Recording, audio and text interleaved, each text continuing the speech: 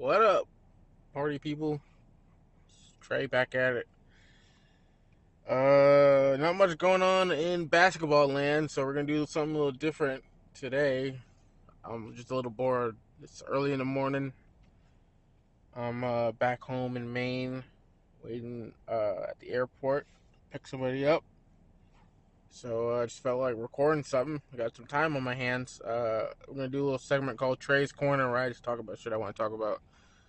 Uh, you know, I got a lot of other interests other than fucking basketball, so I don't need to. It's my podcast. I can do whatever the fuck I want, right? Yeah, I can do whatever the fuck I want. So let's talk about something else. I'm gonna talk about some movies I've been watching. I like movies a lot. I like movies a lot.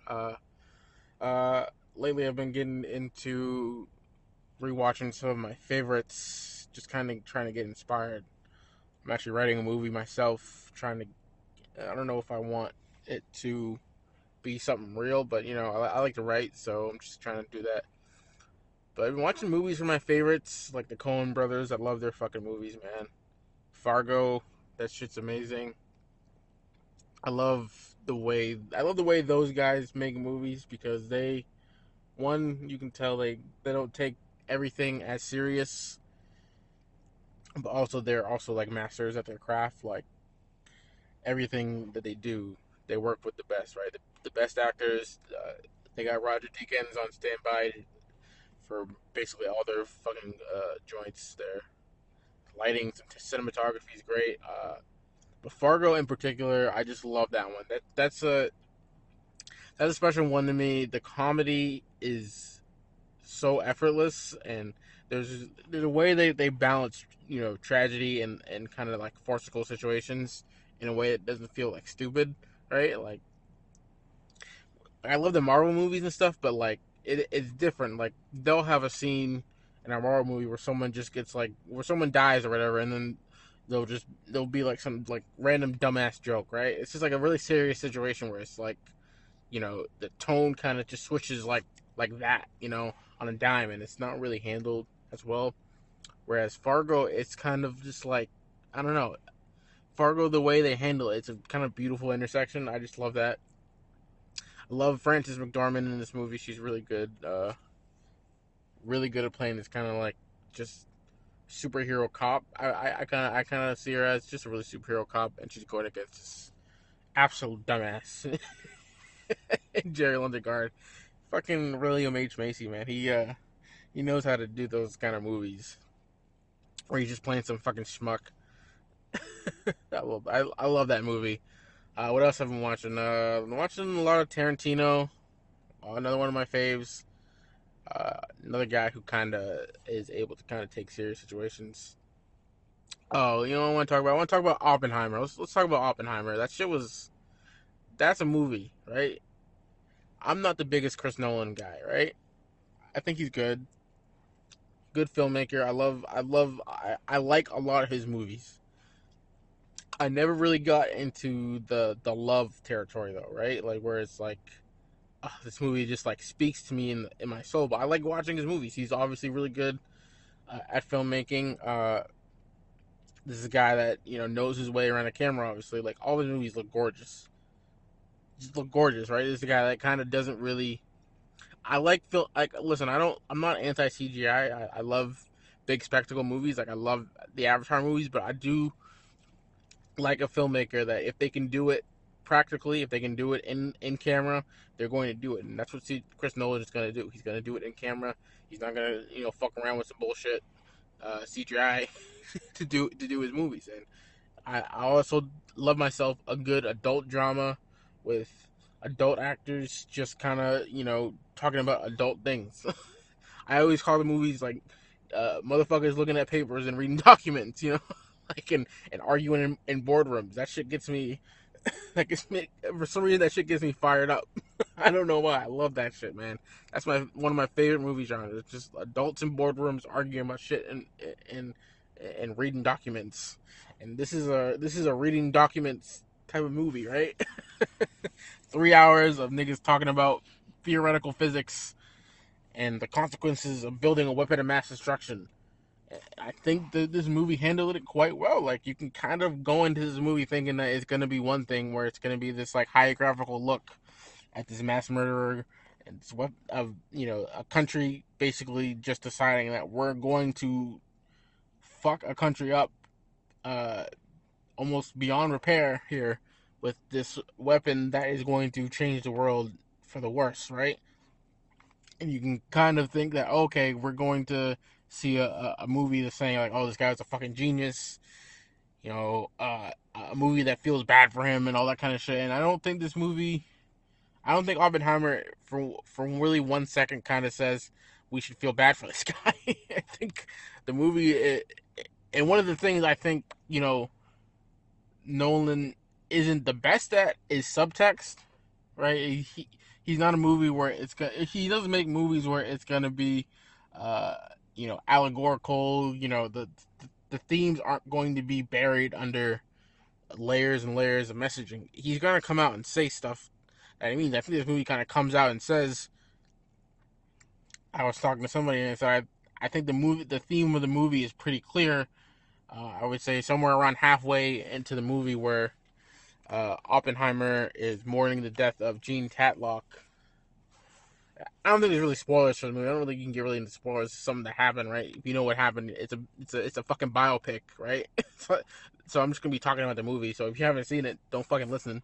But as I was saying, Oppenheimer's talking to his wife, mourning Gene Tatlock, and his wife basically comes up to him and just kind of tells him to man the fuck up. It's like, we're not gonna feel bad for you, just because you fucked up. No one's gonna feel bad for you after you fucked up, right? Like, you don't get to play the martyr here. You own up to your shit, man up, and you got things to do, bro. That's what she was basically saying to him. But I think really to me, that felt like Nolan kind of speaking directly to the audience, saying like, oh, this guy was just being, wishy-washy and shit. And I think the Robert Downey Jr. character, Louis Strauss, also kind of had another moment where towards the end he's kind of monologuing about, Oppenheimer kind of not really knowing whether he wants to be known for, making the bomb or having this big achievement, and kind of being a little bit of a hypocrite here. And I think, you can kind of see Strauss as a villain, or you can see him as a guy who kind of understood that, hey, this is a guy that wasn't really like solid on why he was building this fucking weapon of mass destruction. I think the movie kind of floats the idea this wasn't a great guy. Like 5 minutes in the movie, the first scene, he's poisoning an apple. He's poisoning an apple on his teacher's desk because he pissed him off. I think, and then a day later he's like, oh shit, I probably shouldn't kill my professor, right? He kind of has an epiphany, like, oh shit, that's kind of a bad thing, right? And I think that kind of sets up the movie to not be as black and white. And I say that, and it's ironic that basically half the movie is in black and white, right? And I think that was an effective choice to be like, okay, these are the facts, right? The black and white is what happened, and then the rest of the movie is just kind of Nolan playing with these ideas of responsibility. I think there was a huge responsibility here in the U.S. In creating this weapon, or not even just the U.S. but the entire world, right? Handling these fucking weapons that can kill 50,000 people in 2 seconds, right? Like that's a big fucking choice. That's a heavy topic, but it's a good fucking movie, man. It's 3 hours. It doesn't feel like 3 hours at all. The editing, it's fantastic. I like the choice to go non-linear in this aspect. I'm not, there are some times where that non-linear storytelling device to me kind of feels like annoying, but I think it works here. Like, that's the thing that got me about The Prestige, and I never really got into that movie because I thought the rhythm of the editing and the kind of going back and forth felt like I didn't like I felt like the movie was like keeping me at arm's distance because it just kind of kept cutting back and forth and cutting back and forth, and it's just like, just tell me the fucking story, man. You know, sometimes I get frustrated by that, but I do like the way that this particular movie was cut, and I think the way that they told the story actually kind of furthered the purpose.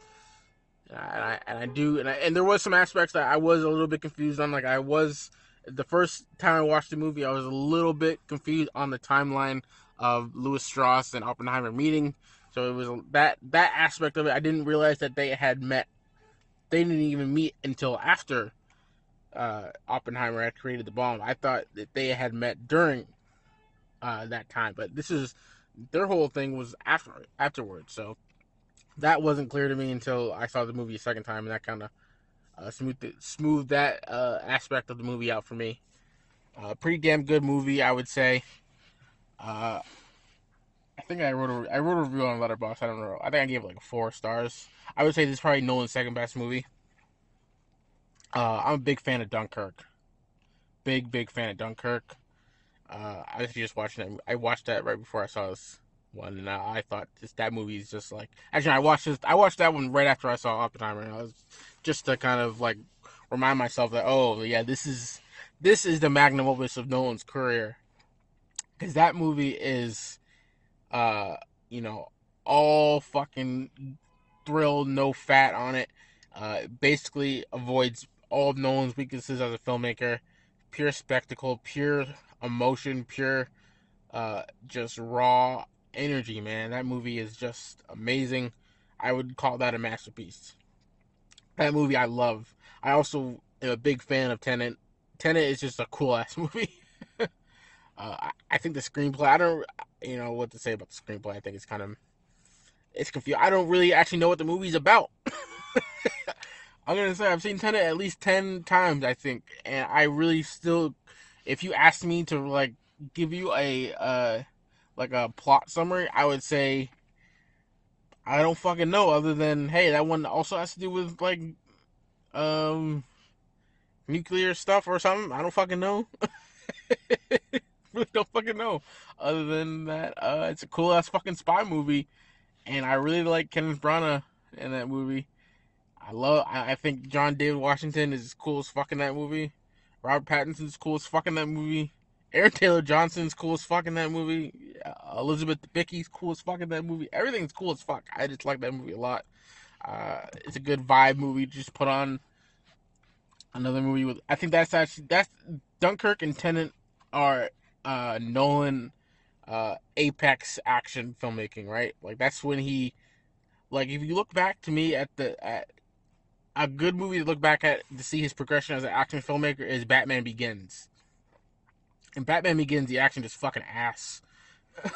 Just absolute ass. And I would say The Dark Knight is maybe a little better because it has that car chase scene, which is actually pretty damn good. But even that one is a little. I think in the beginning, Nolan didn't really know how to kind of like. For me, when I'm grading action, there's a couple points I want to hit. Like, one, I think the action scene needs to tell a story. I think maybe his action scenes told a decent story in that aspect. But I think the big thing for me is geography. I need to fucking see where things are, man. If you have 20,000 cuts in an action scene and I don't know where things are, it makes it super fucking confusing. It's super fucking confusing. It really is. And I don't really think, and it's not like everything needs to be like one fucking long take, but you can't have 20 takes in one fight scene, where it's just like cut after cut after cut, where it's like that Bourne Ultimatum, handheld kind of fucking shaky cam shit, man. It just makes me fucking nauseous. I can't watch that shit, man. I just can't. But I think Tenet and Dunkirk are him learning, like, oh, okay, this is how I need to film action scenes, where it's like people know what's going on. There's clear geography. I know that this is in front of me, and if I cut to the scene, It's the audience is going to be able to follow along, and it's just it's the cinematic language of action scenes, and I feel like I've watched enough action movies where I can kind of get an understanding of, okay, what is a guy who knows what he's doing, and what is a guy who doesn't really know what he's doing. I think you can kind of see that progression in him as an action filmmaker, which is fun to see. But yeah, Nolan's pretty good. Oppenheimer, 4 stars. I saw Barbie. That was, I don't know if I didn't like the movie or I just had a bad experience in the movie. I went to see the movie with my girlfriend. I was actually pretty excited for it. I don't think Jackie knew really much what was going on, like what the movie was really about. She didn't really see it. I don't think she saw much of the trailers. I saw a couple of trailers. I liked it. I like Ryan Gosling in comedies. He's funny as fuck. He was pretty funny in the movie. Margot Robbie was pretty good, but I just didn't really think most of the jokes were funny. The story's pretty good. It looked really pretty. Like, shout out to Greta Gerwig on the visuals and her production team. They did a good job on that. But other than that, I didn't have much to say about the movie. We also kind of had a weird theater experience where we got there. Someone was in our seats. We got there kind of late. Also, someone was in our seats, and the guy was just like, he was the only guy in the theater. The guy who was in our seats, the only guy in the theater laughing. Every time he was fucking laughing, he was kind of looking at us. I don't know what his deal was, but I don't know. It was weird. That was the thing we found most funny about the movie. This nigga just laughing, just looking at us like, "Oh, you guys find that funny too?" And I'm just kind of sitting there like, oh, "Not really," but I'm glad you're having a good time, guy. But yeah, that didn't go as well. You know what movie I just fucking watched, and this is a movie I've been kind of avoiding. I don't know why. Uh, I love Paul Thomas Anderson as a director. He directed one of my favorite movies, Magnolia. Love that movie. There Will Be Blood. Love that movie. But for some reason, I had always, since it came out, Phantom Thread, I'd always kind of just seen it. I'm just seeing the picture, and I was just like, seen the trailer, I'm like, eh. And so I didn't feel like I didn't really need to watch it. And I don't know why, but I just kind of decided to throw it on the other night, and good God, that movie's amazing. I don't know why I avoided this, man. That movie is something else. I don't know why, but that movie just kind of like mesmerized me. I I was just in after like 20 minutes. I was in. Like, I was locked into that shit, man. That shit is gorgeous, beautiful filmmaking, man. That is such a weird relationship. I'm not gonna spoil anything if you haven't seen the movie, but this is just if you haven't seen the movie or don't know about it, I would go check it out. Phantom Thread, directed by Paul Thomas Anderson, starring the great Daniel Day-Lewis. This is his last film performance before he decided to hang the fucking the cleats up, or whatever the acting equivalent is. He decided to retire. But god damn, what a film to go out on. I am not a romance movie kind of guy, but I think when you make a romance movie that is like A1, that is what gets me. And this is one of those ones where it's just a fucking one. And it's a weird romance movie. It is a weird relationship. There's some weird power dynamics going on in the movie. It's also a period piece, which is also something that I think kind of threw me off and kind of made me avoid it. But that I just kind of went with after 20 minutes. I was in. I didn't really care about that shit. But yeah, that movie is fucking amazing. Oh my goodness. Like, sometimes you just watch a movie, right, and it's just like, you just can't get it out of your head. And I watched that movie about like a week ago or something like that, and it's just been like lodged deep in my brain. There's this one line reading where they're in the Daniel Day-Lewis. So the premise is Daniel Day-Lewis is this fashion designer, and he meets his waitress, right? And he's just like, "Oh yeah, I gotta have this girl." He's just like, "Yeah, you're gonna be mine," in a non-creepy way, right? He's just like, "Oh, I think this girl's attractive. I'm gonna take her out on a date," and then they just are together, right? It takes place, I think, the 50s, maybe. Yeah, I think it was the 50s.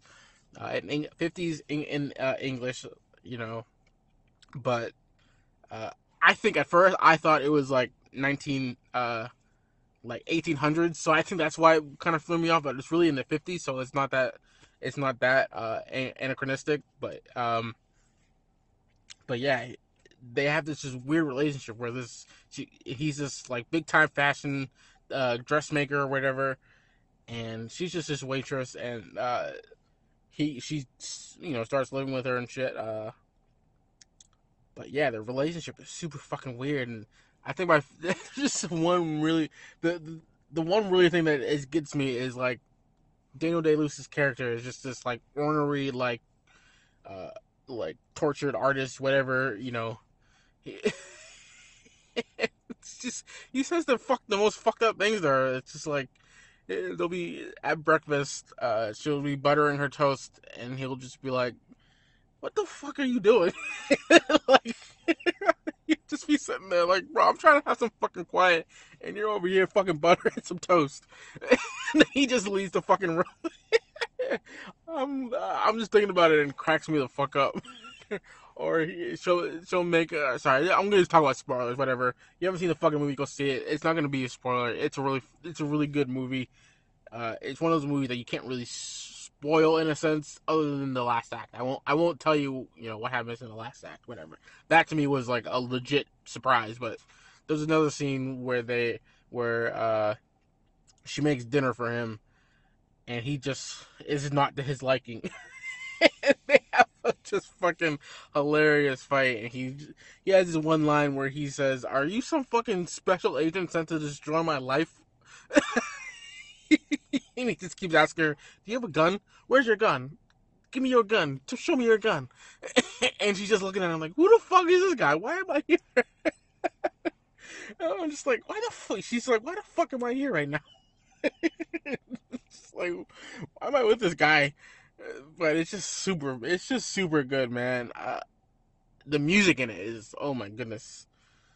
To quote Ryan Gosling and Barbie, it's sublime. Like, that shit is just fucking mesmerizing, man. And that might be part of the reason I love the movie so much. That music's just like, I'm like sitting here right now, and I can still hear that score in my head. But I love the way.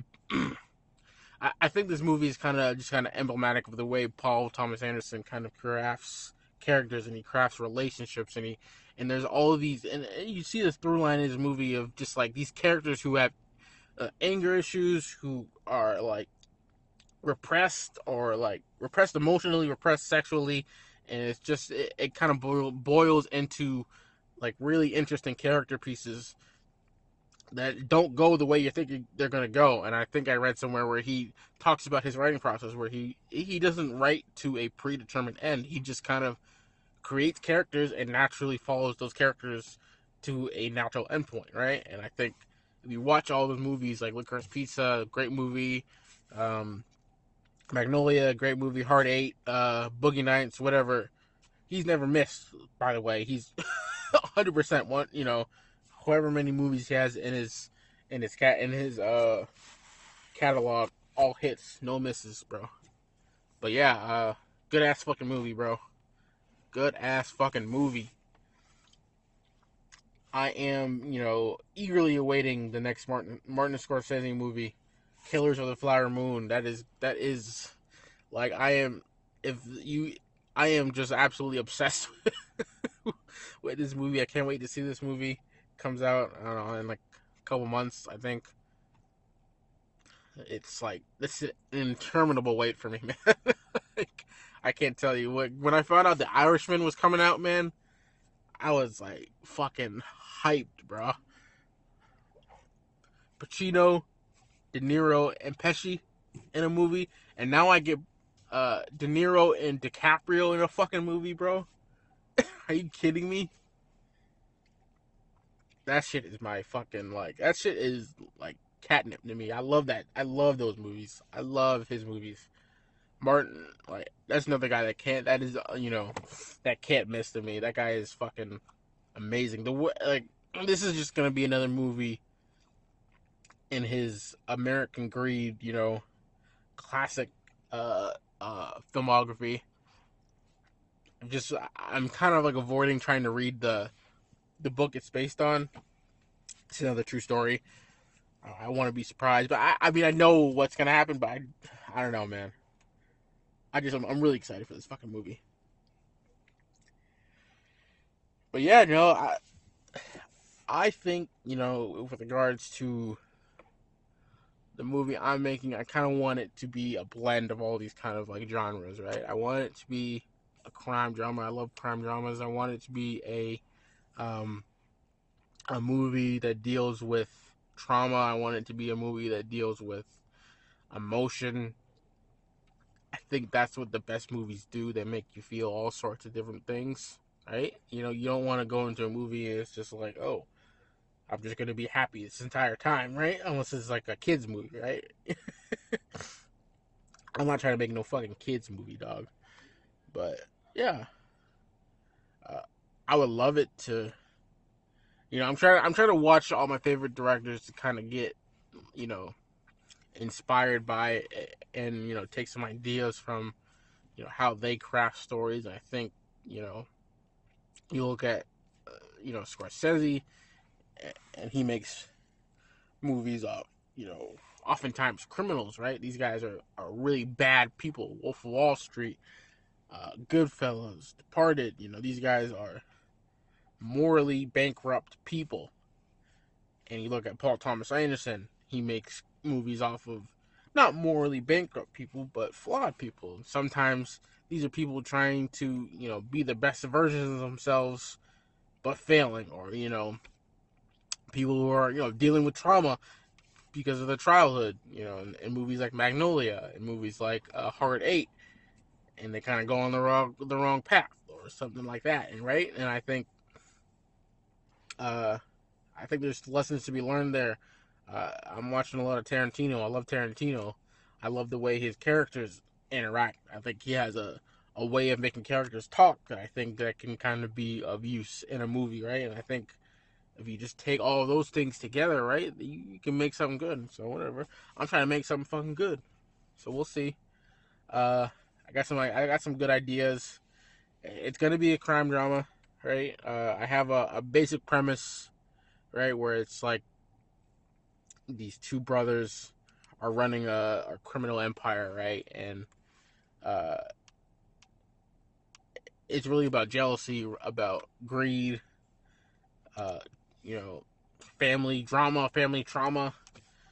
You know, tentative title is Sins of the Father, but I don't really want it to be about fathers. And I think in the last watching some of these movies, I've kind of and even in my own experiences, kind of seen the importance of the maternal side of it and how that can shape you. And I think you know maybe there's something there. I think I got kind of a little bit of inspiration in terms of understanding, like, okay, who do these characters mean to these people, and why do they want to do what they want to do? I think that's kind of how you have to make your story. You have to understand your characters at a molecular level, right? And I think that's what I'm trying to do, is understand these people at an absolute molecular level and understand what they're going to do and how they're going to do it. So yeah, this was fun. I like talking flicks. Maybe I'll do it again. Maybe I'll make another part to this. Who knows? I'm just sitting here, bored as fuck, waiting for a delayed flight so I can pick some people up. So yeah, thanks for listening. Listen to me babble about movies. Yeah, this is Trey's Corner, segment of Corner Trey, right? It's my corner to talk my fucking shit, dog. So I'm gonna talk my fucking shit. So yeah, peace out. Maybe I'll make another part to this, talking more movies, or maybe this is it. So who fucking knows? I'm not planning this shit. Peace.